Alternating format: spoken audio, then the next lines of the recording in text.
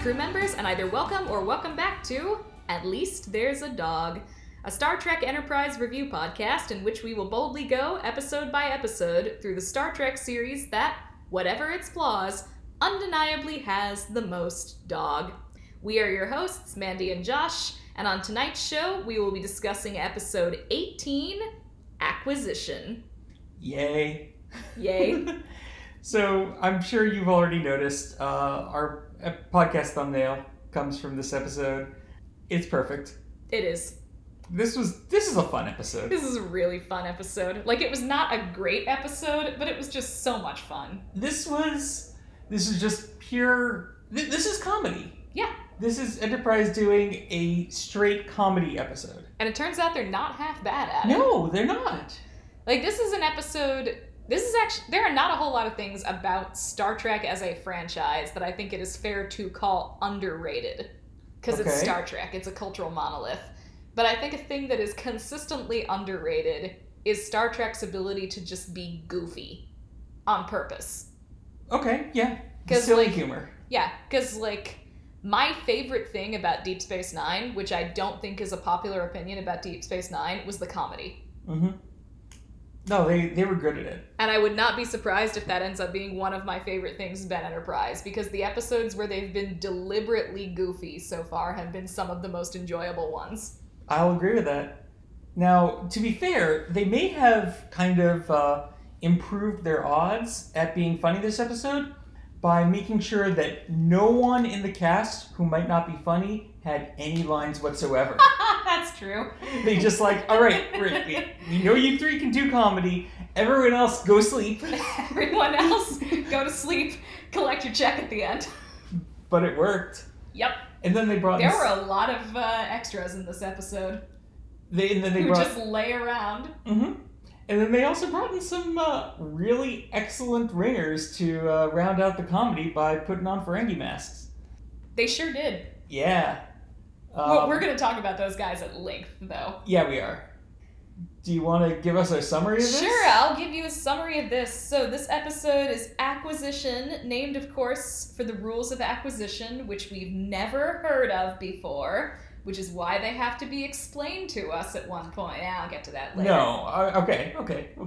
Anyway, we have on our hands a Ferengi episode. Oh, I'm sorry, a nameless alien invader episode. Which means our first question is, are these the sort of smart Deep Space Nine Ferengi or the stupid TNG Ferengi? The answer is the really stupid Ferengi. But it's okay, because two of them are played by national treasures Jeffrey Combs and Ethan Phillips.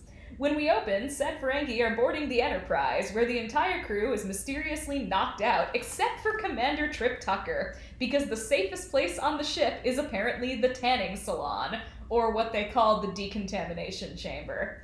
The Ferengi, the nameless alien thieves... You can call them Ferengi. Okay. The Ferengi want to steal everything and sell it for, gasp, profit. And it's up to Trip, along with the later awakened Archer and T'Pol, and nobody else, to foil their dastardly and utterly incompetent plot before they kidnap our precious baby Porthos. Will the Ferengi make off with their torpedoes and pecan pie? Will Archer and Tucker's machismo plus T'Pol's feminine wiles win the day? Has Ethan Phillips now had more total lines on Star Trek Enterprise than Anthony Montgomery? The star of the show, Porthos, is a far superior life form and is thus incapable of communicating with Ferengi. Those ears, though. Such good ears. Such good ears. I was glad that they were capable, like... The Ferengi recognized those ears. This is common ground between us, is that they are capable of recognizing the superiority of beagle ears. Mm-hmm. There was no attempt at umox, thank goodness. Yep. We didn't need more awkwardness in the episode. Wait, no, they had umox. No, I meant with Porthos. Oh, with Porthos. Oh, okay, yeah. Yeah. They were very nice in this episode about not basing most of the humor around just total awkwardness. Mm-hmm. It was mostly just around Ferengi doing what Ferengi do best, which is being total morons. I feel like just the cast, especially Jolene Blalock, were having trouble keeping a straight face Uh-huh. as they acted out these scenes, because... Well, she's also got to keep a really straight face. Exactly. Because she's a Vulcan. Mm-hmm. Oh, I would love to see the blooper reel for this episode. Oh, that would be great.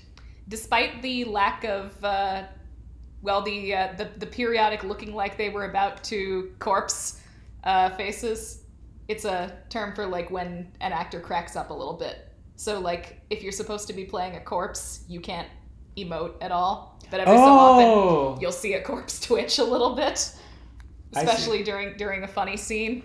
And so it's called corpsing, when the actor's trying really hard not to laugh and, like, the sides of their mouth twitch a little bit. Huh. Yeah, stuff from TV tropes. Okay. But aside from that, I thought that the three main cast who had literally anything to do in this episode were all quite good with the comedy. Yeah. And everybody else, well, almost everybody else, at least got to be the focus of a shot. I don't think Travis Mayweather did, though. I think that might have been a body double. Oh, boy. Yeah, I don't know what's going on with that. Yeah, I really hope at some point that he gets to have a real focus episode, not a fake focus episode, but I'm kind of losing hope here. I'm not going to count on it. Yeah, neither am I. So do you want to talk about the Ferengi and their for, like, the way you mentioned in the beginning, you were worried about them being the TNG Ferengi who were just kind of mean and nasty. Yeah. As opposed to the DS9 Ferengi who had a rich culture, albeit a ridiculous one. Yeah, so the Ferengi kind of got off to a bad start on Star Trek, because when they showed up on TNG for the first time, they were just like little greedy monsters who had no redeeming qualities and were mean and gluttonous and extremely lewd and loud about all of these things, and nobody was especially happy to see them when they showed up. And also, they may or may not have played into some really unfortunate stereotypes about other cultures, which is not something that I terribly feel the need to get involved in. But then when DS9 rolled around and the Ferengi got to be in the main cast a little bit, and the first Ferengi officer joined Starfleet, then we actually explored some Ferengi culture, and we got some development of some Ferengi characters. And while their culture was still ridiculous and the characters were still comic relief or the basis for comedy episodes a lot of the time, they were really fun. Mm-hmm. And sometimes they underwent genuine development or had really insightful things to say. And so I generally really look forward to the DS9 Ferengi episodes. And so my concern, because Enterprise is a prequel, was that they were going to go back to the mean, nasty Ferengi instead of continuing with the developed Ferengi from DS9. And they did a little bit. I think they actually hit a pretty nice balance. They did, because, it sort of makes sense for them to be more like the earlier Ferengi, given that we are, in fact, earlier in this episode. And, the Ferengi culture might have had a little bit of time to develop over a couple hundred years. Cultures do that. Mm-hmm. And also the way that they interact with you will change depending on, what they think of you. And here they're just... Here we're brand new to them. Yeah, exactly. And so they're just like, oh, look, a ship with stuff. Let's go take that. Mm-hmm. Because they're thieves. Yeah, they are. They're No. They're merchants. No, they're not. Remember that Krem was saying, oh, my cousin is a skillful merchant. Merchants. As they are they're pirates. I know, but I love that they basically said euphemism, like merchant as a euphemism for pirate. Yeah, that's true. They did. It's fun. It's fun. But yeah, the thing is, these were some of the most incompetent Ferengi we've ever seen on Star Trek. And we've seen some pretty incompetent Ferengi. But they were so earnest about being incompetent. Part of it is that I think all four of them, I was not super familiar with two of the actors who were playing the four Ferengi, but then the other two are just so inherently disarming actors. Mm-hmm. I think that helped a lot, and the casting of Ferengi really matters in terms of how appealing you're going to make the Ferengi, because you need actors who can play them with a little bit of, not even a gentler side, but just as goofy instead of nasty. Mm-hmm. And at no point on this were they ever really nasty. Even the scenes that started getting uncomfortably sexual were never like, type of thing. But also, I think that they did a great job. Honestly, I think that the beginning of the show, where the universal translator device that the Ferengi had not been turned on yet, I thought that was kind of a stroke of brilliance, because it allows you to let the Ferengi just like emote and give inflections to what they're saying, and you as the audience, you can't tell whether they are saying let's go and like butcher them all, probably not, or are they saying oh, shut up, you're being stupid, lobes, something or other. Yeah, something lobes. Yeah, like, and so something lobes, something rules of acquisition number 73. Mm-hmm. But it just, I don't know, it worked really well, and it left you for a while not knowing how it was going to turn out, and it was actually pretty compelling. We're getting very much into starting into pluses and minus territory here, but yeah, I loved the beginning of this episode, because for the most part it was a dialogue-free episode, because they're talking but you can't understand what they're saying, so it's not serving the function that dialogue serves. First third or so of the episode didn't have dialogue. The dialogue was serving a purely emotive function and not a plot advancement function. And they pulled it off really well, because it had to be sold entirely on the basis of the shooting and also the physical comedy. Yeah, and they did great. And they did. Oh man, the intro shot with the lobes, or the Ferengi head just like coming up on the screen. That was beautiful. It was kind of dumb, but it was dumb in a really beautiful way. Also, speaking of the shooting and the direction, fun little bit of trivia. This episode was directed by James Whitmore Jr., and if that name sounds at all familiar, it's because he is the son of James Whitmore, whom you probably remember as Brooks in The Shawshank Redemption. Huh. But who was, in general, a very famous character actor throughout several decades. I did not know that. Yep. Well, while we're on that topic, this episode had a fun little bit of trivia about the... just even with those 3 out of the 4 Ferengi, they had, among them, guest stars from every Star Trek series. Only 3 out of the 4? You don't actually need Matt Malloy to fill it out. Just between Clint Howard, Ethan Phillips, and Jeffrey Combs, you have every Star Trek series up to that point. Oh, wow. But Matt Malloy had been on a Star Trek episode before, too. Had he? Or had he? I don't know. I don't think so. Oh, okay. He's not important. But the funny thing is, Mook, who is one of the Ferengi, played by Clint Howard, so... he had the greatest gap between his Star Trek roles. Yeah, there was an episode in the original series called The Corbomite Maneuver. Quite a famous episode. I think it was not the pilot, but I believe it was the first episode aired. I don't know. There were like 67 different series. Pilots to the original series. It was either the first episode... I don't think it was the first episode shot, but I think it may have been the first episode that showed up on TV. Anyway, one of the, I guess, big twist things in this episode is that the alien entity was just this little baby. Mm-hmm. That was Clint Howard. That was Clint Howard. He was so cute. His face actually looks really similar. Which I guess makes sense. He's still the same person. And when you pulled up that picture of him, I was like, he definitely looks like one of the Ferengi in that episode. So yeah, that's cute. They brought together a bunch of Star Trek alumni to all be really dumb Ferengi together. It was a good time. Are we into pluses? Yeah, let's just start doing pluses. Yeah. Okay, you go first. Those socks. The Ferengi socks! I forgot about the Ferengi socks. Those were some delightful socks. Yeah. They don't serve any purpose whatsoever except to be in one shot of one of the Ferengi trying on Archer's boots, but... Yeah. Those were good socks. Those socks said 1,000 words of character development. They sure did. My first plus is that the decontamination chamber is actually just a very self-aware joke now, and I love it a lot. Speaking of self-aware jokes, maybe we should take your cook with us. Yes, maybe we should take your cook with us.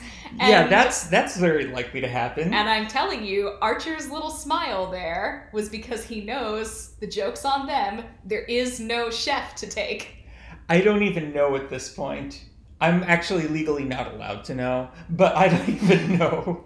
That's what it was. It was a beautiful little moment on Scott Bakula's part, just a quiet, tacit admission that they can't take the chef because there isn't one. Mm-hmm. That was actually another one of my pluses, was that Scott Bakula had a range of facial expressions in this episode. He did. He smiled and he scowled and he kind of did those two things to varying degrees mostly, but still, he's getting better. He's learning to act with his face. Yep. I have hopes for the future. All right. I'll say it again. I love that that they tried to communicate with Porthos because his ears were big. Yes. It was good. But they couldn't lock onto his language. They assumed it was because he was a lower life form, but little did they realize it was because he was a higher life form. They thought he was going to be Captain Archer's dinner. I guess the Ferengi don't have a concept of pets.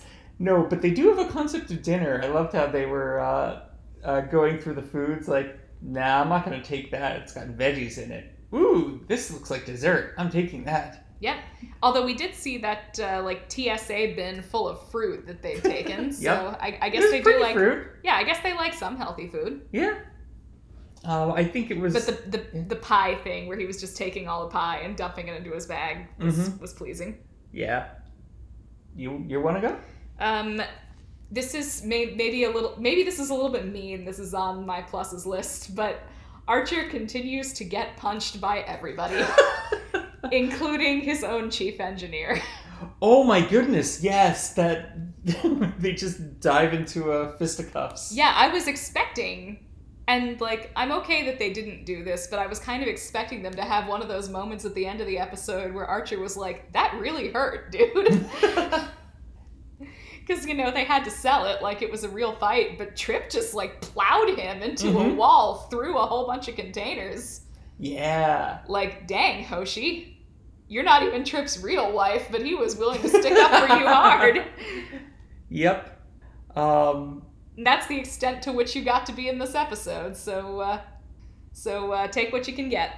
But yeah, it's just, this episode felt in general very self-aware, and it felt like it was capitalizing on a lot of the purposeful or accidental running jokes that they've done, like Trip running around in his underwear because he was in the decontamination chamber. Which is just the place where they all hang out naked on the ship. And Archer just getting slugged by everybody all the time. Because he says things that make people want to punch him. And then, I don't know, just Trip Tucker, that was some really good physical, comedy. I guess maybe more credit to the director for that, but No, credit to the actors. He, he's just lowers his head down through the Jeffries tube, while in his underwear. Okay, yeah, that was a good. It was like he was Spider-Man for a moment. More like Batman, but really? No, actually, yeah, kind of Spider-Man. Yeah. I don't know. He was a something man. Yeah.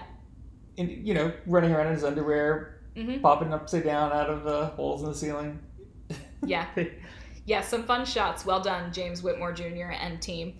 But as far as selling the comedy goes, the key to this and why this episode was genuinely funny, where the TNG Ferengi episodes tended to fall flat, was that everybody was just so committed to this dumb idea.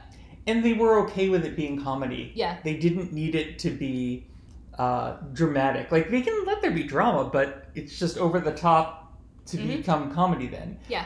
A big example of that are the Ferengi whips. Now, the energy whips that Ferengi wield are they were supposed to be the cool, exciting, scary thing when they showed up in The Last Outpost on TNG. No, they're sex toys. Oh, come on. That's what they are.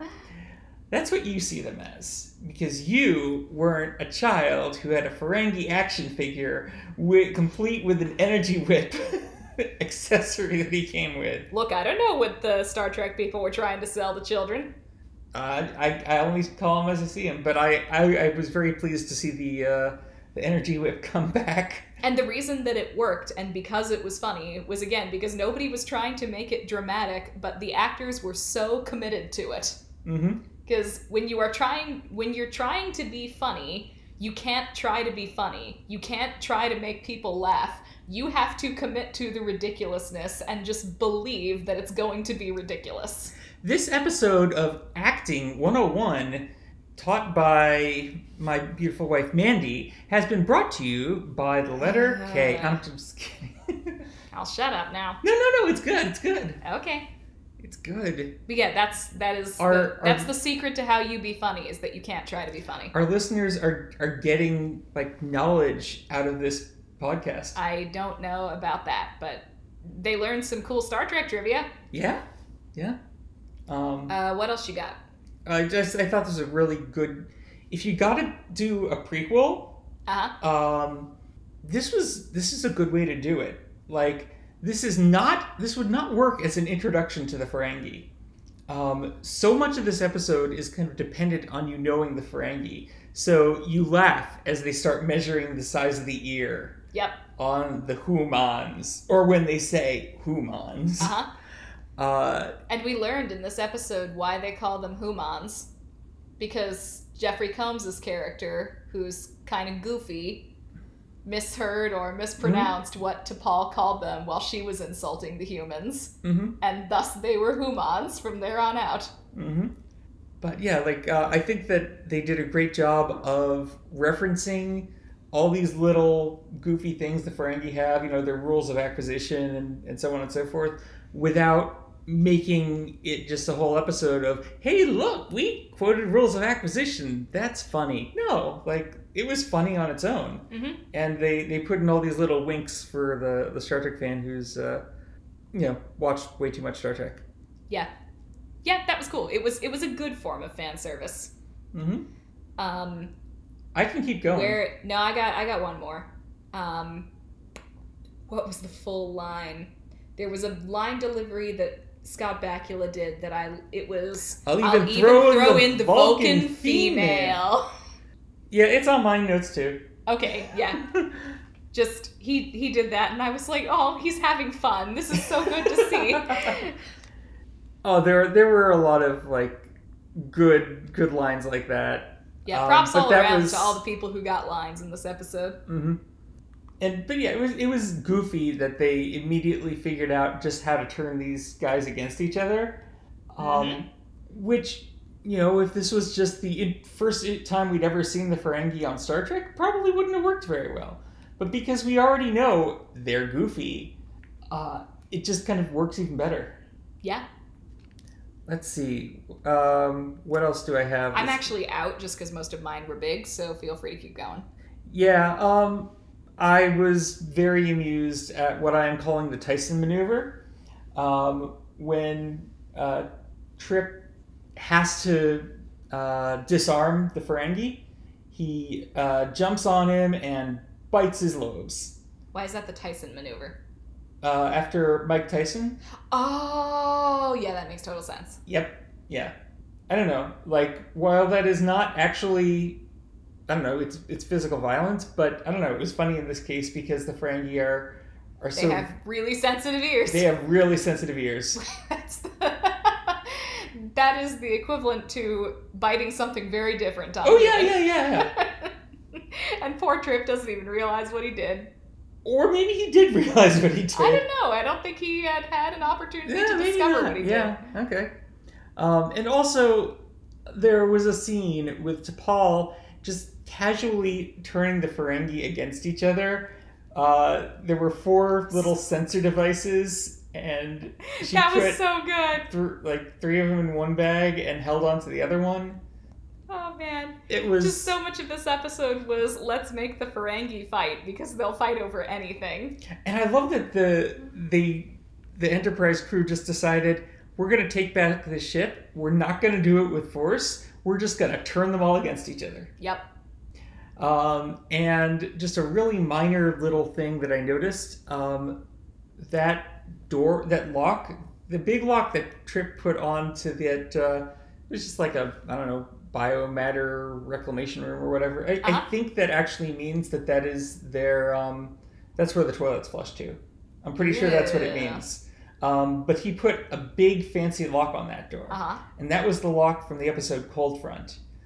Oh, from the door? The crew quarters that are sealed off now? Yeah. But what happened to the lock on that door? Do they just have a bunch of those lying around? Maybe. Huh. Okay. I don't know. But, I don't know. I recognize the prop. Okay, cool. Interesting. Good reuse of a prop, I guess. Yeah. It was fun. I think I'm about done with my pluses now. At one point, there was very amusing score use of what I think was an oboe. Oh, yeah. No, that was a clarinet. Was it? Okay. That was a clarinet. Yeah, I guess that was But the fact that I know exactly what you're talking about kind of indicates it was pretty good. Yeah, there is a point in the episode, you will know it if you see it, where there's really good use of a clarinet. Yeah. Good job, whoever wrote the score for this one. I assume it was the same guy who writes the score for all of them. Jay Chataway, I think? Okay. Good job, Jay. You take them away if you want to start doing minuses. Okay, this is not really a minus as much as... I can't decide whether it's a plus or a minus because it was funny, but it was funny in a clunky sort of way. The transition between the opening and the theme song was really... Oh, gosh! really adjective.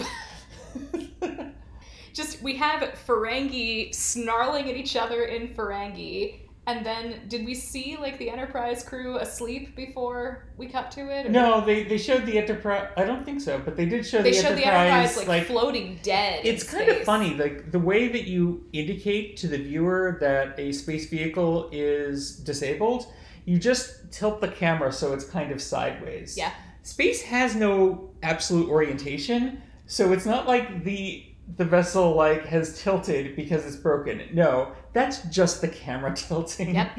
But yeah, we see... It's just, you know, we part see that of the knowledge. We see that shot, and it's like the Enterprise is floating dead in space, and then we see the back of a Ferengi head, and then we see the Ferengi kind of snarling at each other in their language, and then making some faces like, "Ooh, we gonna get us some good stuff," and then... It's been a long road. And maybe not the best transition from cold open to intro that they've ever had. Do you think that the Enterprise producers have realized that a pop song does not, like, fit in to everything else that they have? Well, I think that regardless of whether they have realized that, they have decided that too late to go back now. Oh, definitely. Definitely. As far as I know, Rick Berman, at least, is still vigorously defending that pop song. Okay. So, either he doesn't realize it, or he's committed to making sure no one ever knows he realized it. Fair enough. Alright, so, this isn't a huge minus, but there was a pile of ladies. There was a pile of ladies. That's all. I have a related one. My minuses largely kind of fall into the category of I would frequently mind that they did this, but it's funny, so I mind less. Okay. One of them is seriously quit with the over-sexualizing of T'Pol. Yes. We have done this so many times in a row now. Can we have an episode where T'Pol's physique is not a plot point? That would be really cool. Please. And again, it was funny, and Jolene Blaylock did really well in this episode, so I mind it less than I've minded it the past couple episodes. And also, like, the Ferengi find sexy ladies irresistible, so it makes sense that they'd be all over that. But seriously, enough. Yeah. I put this as a minus, not that it's a big one, but the episode actually didn't do anything new. Like, No, it did it well. What it did well. But, you know, the plot where you've got some bandits stealing things from your ship, I think there was a TNG episode where Picard was the only one on the Enterprise stopping some bandits. Though that one was not comedy. True.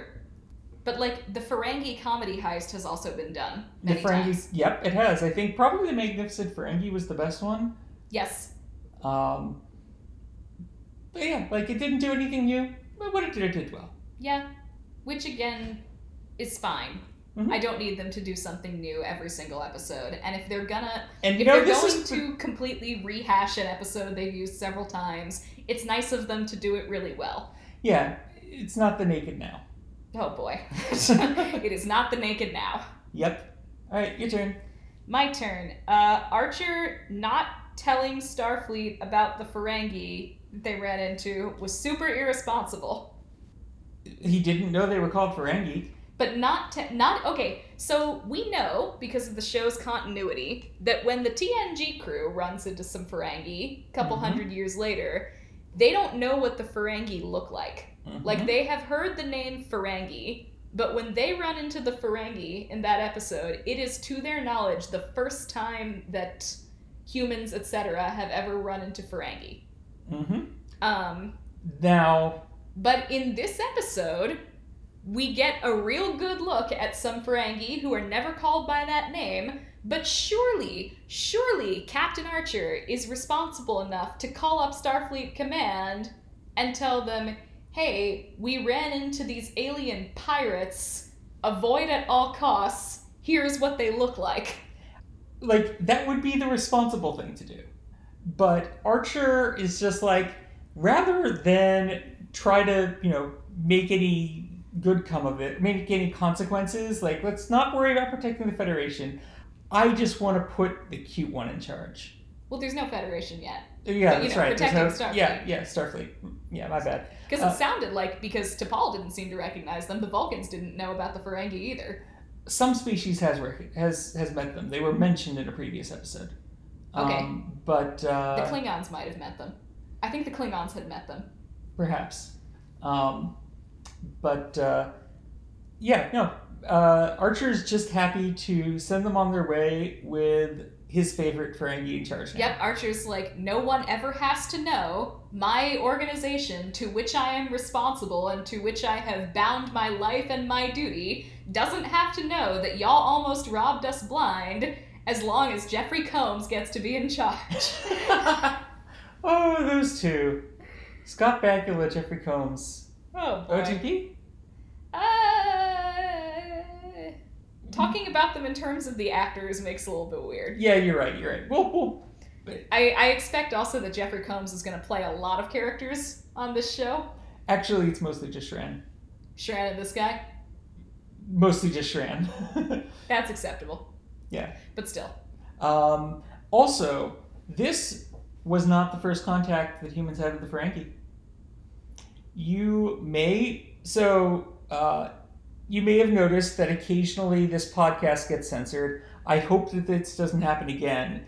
But back in 1947 in Roswell, New Mexico, there was something that happened there. Yes, right. I don't think we should say anymore, just because we don't want the censors coming after us again. You can go watch the Deep Space Nine episode, Little Green Men. Yes, you can. That can happen. Yep. That's true. We are very confused about when our first contact with the Ferengi was. Yep. Because also they're not green. They're not green, and they're really memorable. Yeah. It's not And like yet they everybody keeps forgetting that they run yeah. into them. This is a deep and profound inconsistency within the Star Trek universe. Oh no, we found an inconsistency in the Star Trek. Whatever will we do? No. Oh no. That's all I got though. Same. Like, it's fun. It's fun. I don't have a whole lot to complain about. This was the episode we needed for today. Yeah. We were looking for something fun. We found something fun. Yeah. Good stuff. I generally appreciate it when Star Trek is just content to be fun having in space. So now that we've had all this fun, it's time for us to get deadly serious and figure out the most important thing of all. Oh, geez. This is going to be contentious this time around. And if you Yeah. don't know what I'm talking about, this is the Kirk Award. Every show we bestow the James Tiberius Kirk Award on the character who spends the episode keeping the Star Trek legacy alive by doing the best William Shatner impersonation. It's a tough competition this week. Yeah, it is. So my first thought was, let's give it to Trip Tucker, who ran around doing like physical sneakiness and combat in his underwear. Yep. Showing off his legs Yep. and commenting at one point about one of the female characters assuming the worst about him because he was running around in his underwear. I wrote something in here before the over-sexualization of T'Pol started about equal opportunity objectification when we were invited to stare at Connor Trinneer's butt for a while.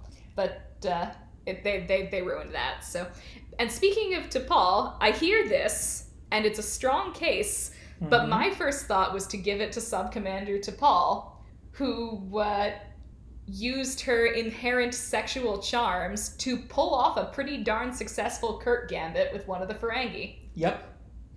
Which is also a very Shatner thing to do. It is.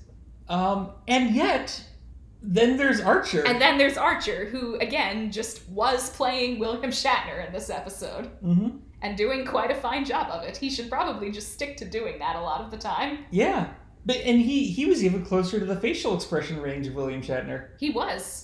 He didn't do any, snarling the way that Shatner sometimes does, but he did some of the cheeky smiles and the brow furrowing and the...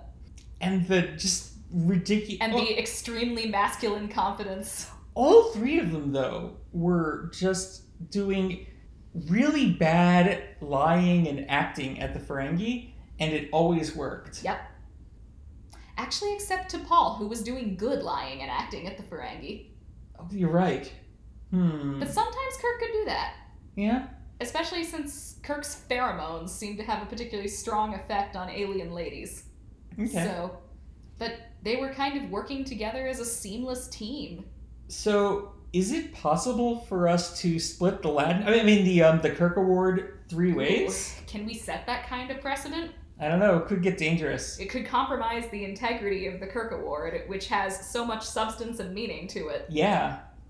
I don't know. They might have to fight over it. I think or they agree should. how to divide it 3 ways. I think we should put them onto a planet, give them everything they need to make primitive weapons, and let them fight it out for our amusement. Sounds great. All right, the sound that you definitely hear right now is me lobbing the Kirk Award onto a random moon somewhere. Archer, Tucker, T'Pol, go fight over it. Decide how you're gonna split it. We will definitely be invested in the result of this. Sounds good. All right, 3-way tie. 3-way tie. Very good. Anything else? I'm good. Cool. As always, thank you very much for listening. If you are enjoying this, please tell all your friends and family to join the crew. If you're really enjoying this, please consider leaving us a review, rating, or even signing up for a subscription on the podcast platform of your choice.